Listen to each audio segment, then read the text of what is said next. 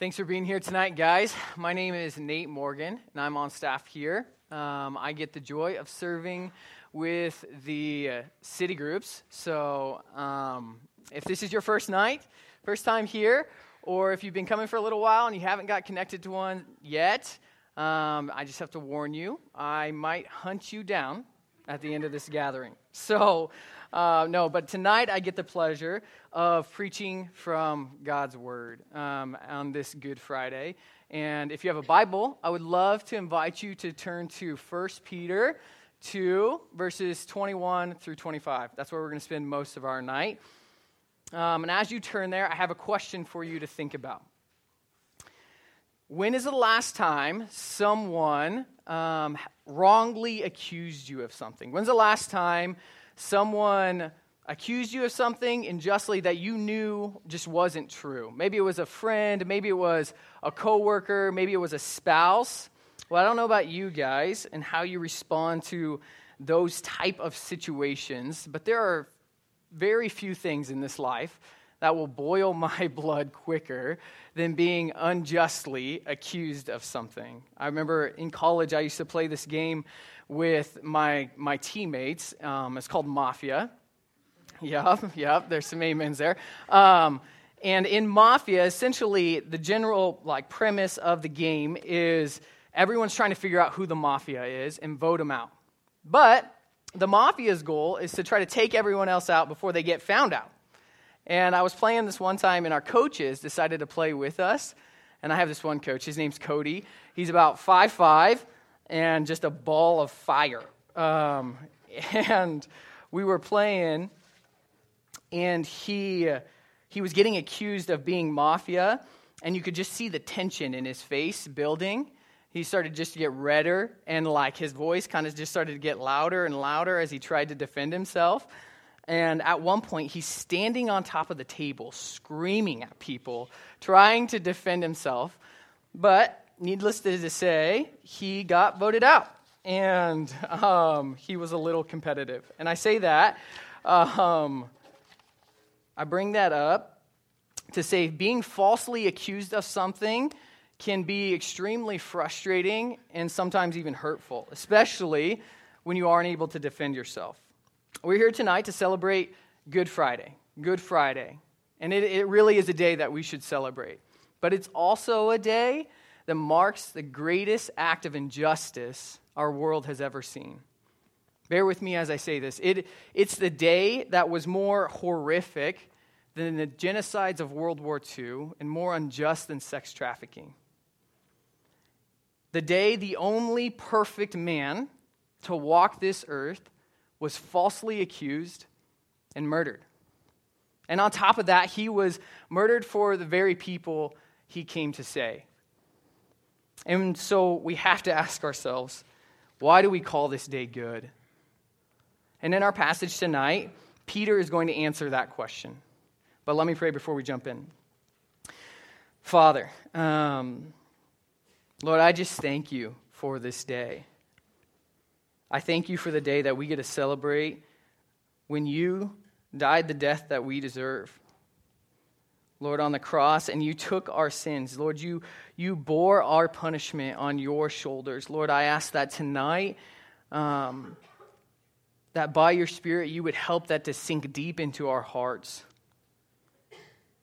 That you dying for our sin wouldn't just be a common phrase that we hear every so often, but would be the staple that defines our life. But Jesus, we know that only you can make that a reality in us. We ask that you would. Amen. So we're going to start out in verses 21 through 23. You can turn there in your Bible. I think it'll be up on the screen behind me. Starts with, "For to this you have been called, because Christ also suffered for you, leaving you an example, so that you might follow in his steps. He committed no sin, neither was deceit found in his mouth. When he was reviled, he did not revile in return. When he suffered, he did not threaten, but continued entrusting himself to him who judges justly." Our first truth tonight is Jesus suffered injustice for you to endure injustice. Jesus suffered injustice for you to endure injustice. Have you guys ever wondered why Jesus went through so much suffering before he went to the cross? Why so many beatings? Why so much pain? Why so much persecution? Why not just get on the cross and get it over with? Leading up to the cross, the scene that's particularly disturbing for me is when Jesus is in front of the 600 governor's guards. Matthew recounts it in chapter 27, verses 27 through 33, but essentially what happens is Jesus is in front of this group of 600 soldiers, and I want you guys to take a moment to picture yourself in Jesus' shoes in this situation. You're standing in front of 600 strangers. Your whole body is throbbing with pain because you were just beat beyond recognition. When a couple of guys from the crowd grab you, strip you naked, most likely laughing as they do it, and there you stand, completely exposed, as hundreds hurl insults at you. Then, when it would seem like things could not possibly get any worse, a guy emerges from a crowd with a jacket in his hands, and he says, "Let's put a robe on this king." And as he drapes the robe over your shoulders, the crowd erupts in cheers and laughter.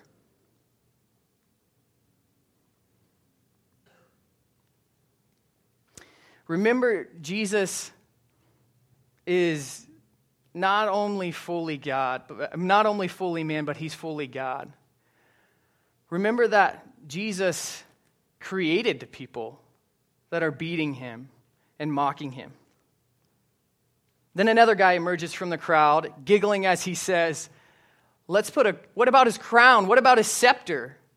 And as he places a stick in your hand and shoves a crown of thorns down into your skull, their disrespect reaches its climax as they spit in your face and mockingly kneel before you. Completely oblivious to the reality that you really are their king. And that day would not be the last day they bow before you. Isn't that horrible? And it honestly makes my stomach feel kind of sick, just like thinking about it.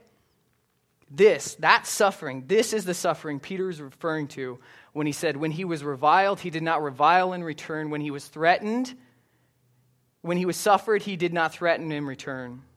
And in verse 21, he gives us two reasons why he went through so much suffering. First one, we're going to start 21 again. For to this you have been called, because Christ also suffered for you. Stop there. Underline, highlight, for you. The first reason is for you. Every ounce of physical and emotional torture he experienced, he endured it willingly for you. Let that sit in for a second. Every slap across the face. Every spit in the face. Every time someone drug his name through the mud, he had you and me in mind. Most of the times I think about or read about the day Jesus died on the cross, I forget that he wasn't helpless. In Matthew 26, when Jesus is being arrested, Peter steps up, tries to defend him, and we're kind of like, yeah, Peter.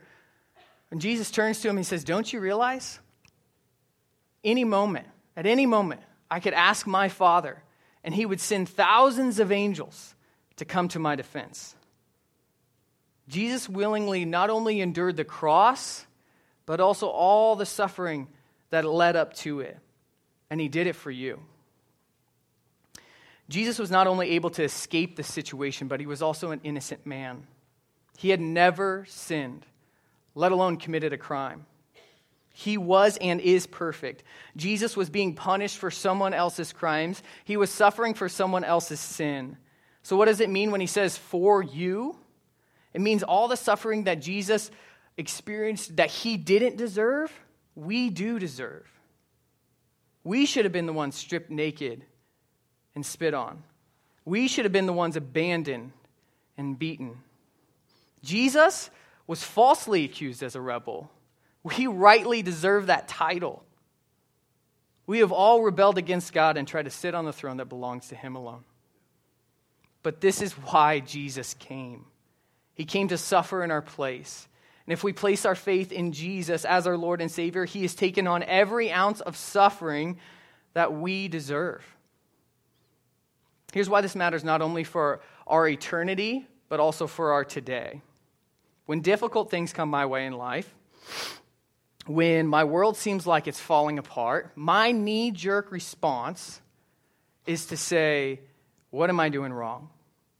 There's a misplaced belief in me that thinks God must be angry with me. That says the reason I'm suffering is because I made God mad. The reason I don't have that job, the reason I'm sick right now is because God is punishing me for not listening to him. Now, does God gently discipline us as his children? Absolutely.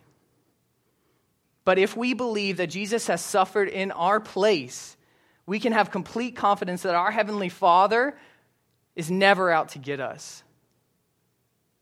That God doesn't look down on us with disappointment because we don't measure up. And hear me say this, if your identity is in Christ, God never, has not, and will not ever punish you. Because Christ has already taken all the punishment on our behalf. And we get to confidently embrace whatever this life would throw at us, knowing for certain that God is for us and not against us. Amen? Awesome. Let's take a look at the second reason Peter gives for why Jesus endured so much suffering. Look at 21 again with me. So, for to this you have been called, because Christ also suffered for you. Point 1, leaving you an example so that, underline, highlight, you might follow in his footsteps. What Peter is drawing out for us is that Jesus not only endured the punishment that we deserve, but also transforms our perspective towards unjustly suffering and how we respond to it. I'll say that again. What Peter is drawing out here for us is that Jesus not only endured the punishment for us, but also transforms our perspective towards unjustly suffering and how we respond to it. And in verses 22 and 23, he gives us an example of what that transformed perspective looks like. He says, he committed no sin, neither was deceit found in his mouth. When he was reviled, he did not revile in return. When he suffered, he did not threaten, but continued entrusting himself to him who judges justly. Two things that I think are super important for us to see in these verses is what Jesus doesn't do and what Jesus looks to. So first one, what Jesus doesn't do. Have you guys ever been in one of those situations where you know you're guilty, but you just try to stay quiet and hope no one notices? And honestly, I have to admit, it happens to me more than I'd like to say. In a moment of weakness, not all the time, I will be playing with my 2-year-old son, and a pungent smell will come up to my nose from his dirty diaper, and rather than doing what a good dad should do is pick him up and go change him, I'll ever so quietly convince him to go play next to his mom.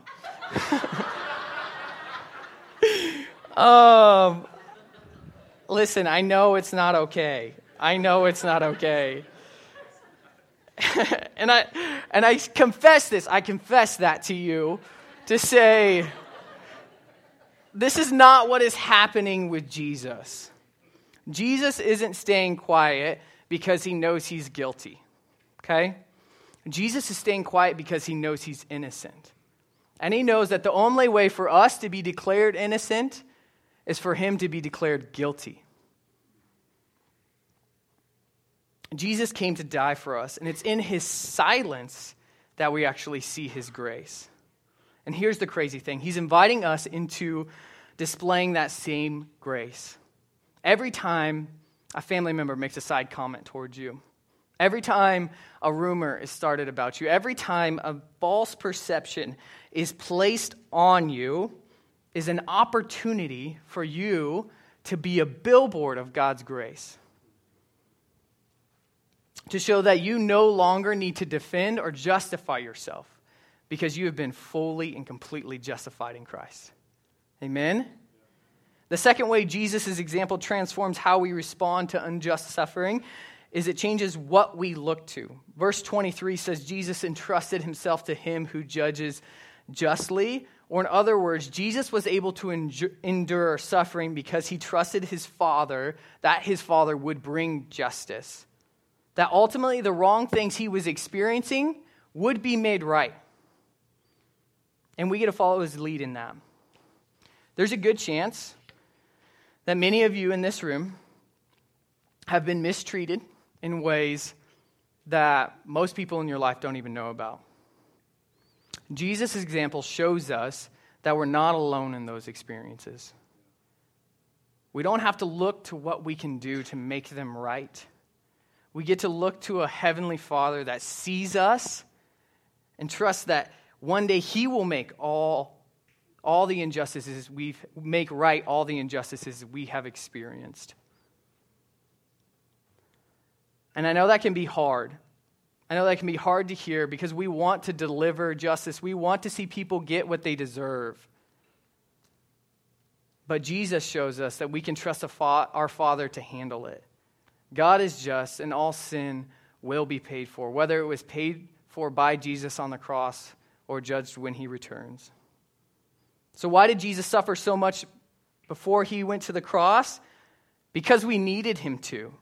We needed someone to stand in our place and be punished in the way that we deserved. And as we take on Christ's identity, we get to follow in his grace-filled footsteps as we too are faced with injustice. Sweet, let's keep reading. We're going to pick it back up in verse 24. He himself, verse 24, he himself bore our sin in his body on the tree, that we might die to sin and live to righteousness. By his wounds we have been healed. We have been healed. For you were straying like sheep, but have now returned to the shepherd and overseer of your souls. The second truth our text shows us is that Jesus died unjustly so that we can live righteously. Jesus died unjustly so that we can live righteously. In these last two verses, Peter shifts from explaining why Jesus endured so much suffering before the cross to why he died on the cross. Verse 24 says, Jesus bore our sins on a tree. If you've been in church for any amount of time, there's a good chance that the phrase, Jesus died for your sins, or Jesus bore your sins on the cross, has lost some of its weight to you. I know it has for me. It's kind of like the word awesome. I think I used it earlier in the sermon. It's kind of like the word awesome, where I can't tell you how many times a day I use that word. I actually went and looked it up, and it means extremely impressive or daunting, and a synonym for it is awe-inspiring. Okay, so then I started looking back through my text messages, and this is the kind of thread that I saw. Me, hey man, you want to grab lunch today? Billy, sure. Me, awesome. Really? Nate, you were inspired to the point of awe because he agreed to eat a meal with you? He's not even that excited about it. He said, sure. My point is words or phrases can lose their meaning or their value or their weight when we hear or use them all the time. And as I've been prepping for tonight and thinking about the phrase, Jesus bore our sins on the cross, I started wrestling with the simple but heavy reality that Jesus died for my sin. Jesus didn't die for the general idea of sin or for everybody's sin in the world. Jesus died a real death for individual sins. My sin put him on the cross. My greed, my lust, my pride is what pressed down on his shoulders as he gasped for air. And my sin is what he took to the grave. The second half of verse 24 is a quote from Isaiah 53:5. And I want to read this for you guys. Isaiah 53:5. But he was pierced for our transgressions. He was crushed for our iniquities. Upon him was the chastisement that brought us peace. And with his wounds, here it is, with his wounds, we are healed. This was written long before Jesus ever came on the scene. Sometimes I can read the Good Friday story and think, how could the religious leaders have been so blind? How could they have been so blind to see Jesus was standing, God himself was standing right in front of them? Or how could the Romans sentence such an innocent, perfect, flawless man to such a horrific death? But these verses show us, what our passage is showing us is that it wasn't the Pharisees or the Romans that killed Jesus. It was our sin. It was my rebellion that killed an innocent man, which is the sobering bad news of the gospel. In order for you and I to live, Jesus had to die. And he actually did. Good Friday really happened. But the good news is that when Jesus died, he took our sins with him. Amen? Yeah. Verse 24 says, Jesus bore our sins that we might die to sin and live to righteousness. In Jesus' death, we have new life. We're no longer enslaved to our rebellion, but we are free to live a life that is pleasing to God. Notice the past tense he uses at the end of verse 24. You have been healed. Not you will be healed, or you are being healed. You have been healed. If you are in Christ, you no longer have to carry the guilt or shame of your past sin. It's already been paid for. Sin no longer owns you or controls you. You have been freed from sin's path to destruction and welcomed into the green pastures of your good shepherd. We have been reunited with the one that loves us, guides us, and protects us. But he doesn't condemn us. All shame, all guilt, all punishment has already been paid for on the cross. We now get to humbly follow our good shepherd. And maybe you're sitting here tonight thinking, Nate, that sounds great, but honestly, it's hard for me to believe it. I know Jesus loves me. I know he died for me. But being freed from my sins sounds kind of like a myth. I feel dirty and unlovable. I so badly want to follow Jesus with everything that I have, but the thought of living to righteousness honestly just sounds overwhelming. Nate, I have sin in my life that I've never brought to God. Or maybe what you're thinking is, I have sin in my life that I'm tired of bringing to God again and again. I really don't know what to do. I want to die to sin, but sin seems so alive in me. And if that's you, can I encourage you to bring it to the feet of Jesus? Because hear me when I say this, he never gets tired of saying, I've paid for that. Or maybe you're here sitting here tonight and thinking, man, it's hard for me to believe that it was really my sin that put Jesus on the cross. Because the sin that I've committed really doesn't seem that bad. Maybe hanging on to your own self-righteousness seems easier than accepting Christ's righteousness. And if that's you tonight, I love to challenge you to just go before Jesus and ask him, why does my sin seem so small? Why does your sacrifice seem so small to me, Jesus? I want to know. Or maybe you're here tonight and you've never repented and accepted the free gift of new life in Jesus. Maybe you don't know the man that lived the life that you really couldn't live and died the death that you deserve. And if that's you tonight, I'd love to invite you into taking that step of faith tonight and asking Jesus to be your Lord and your Savior. Here in a minute, I'm going to pray, and we're going to have a time of response. Steve's going to come up here and sing a song. And as he does, I would love to invite you to stay seated and to respond to the good news that Jesus suffered and died for you. And if there's sin in your life, just like I had mentioned, that you either have never brought before God or you're tired of bringing before God, there's a piece of paper underneath your seat, and I'd love to invite you to take out that piece of paper and write that sin down. Because after we sing the song, after Steve finishes his song, we're going to take communion together. We're going to partake in the physical remembrance of that Jesus really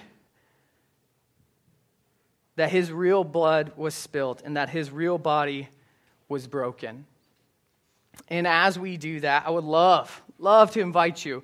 We're going to have a cross right here, and as we do that, I'd love to invite you to tear up that piece of paper and to drop it at the foot of the cross. Because that sin that's weighing on you, it's been paid for. That struggle, it's already been suffered for. And leaving tonight, we get to look to the cross, no longer viewing ourselves as guilty sinners, but as innocent children of the Most High God. Amen? Let's pray.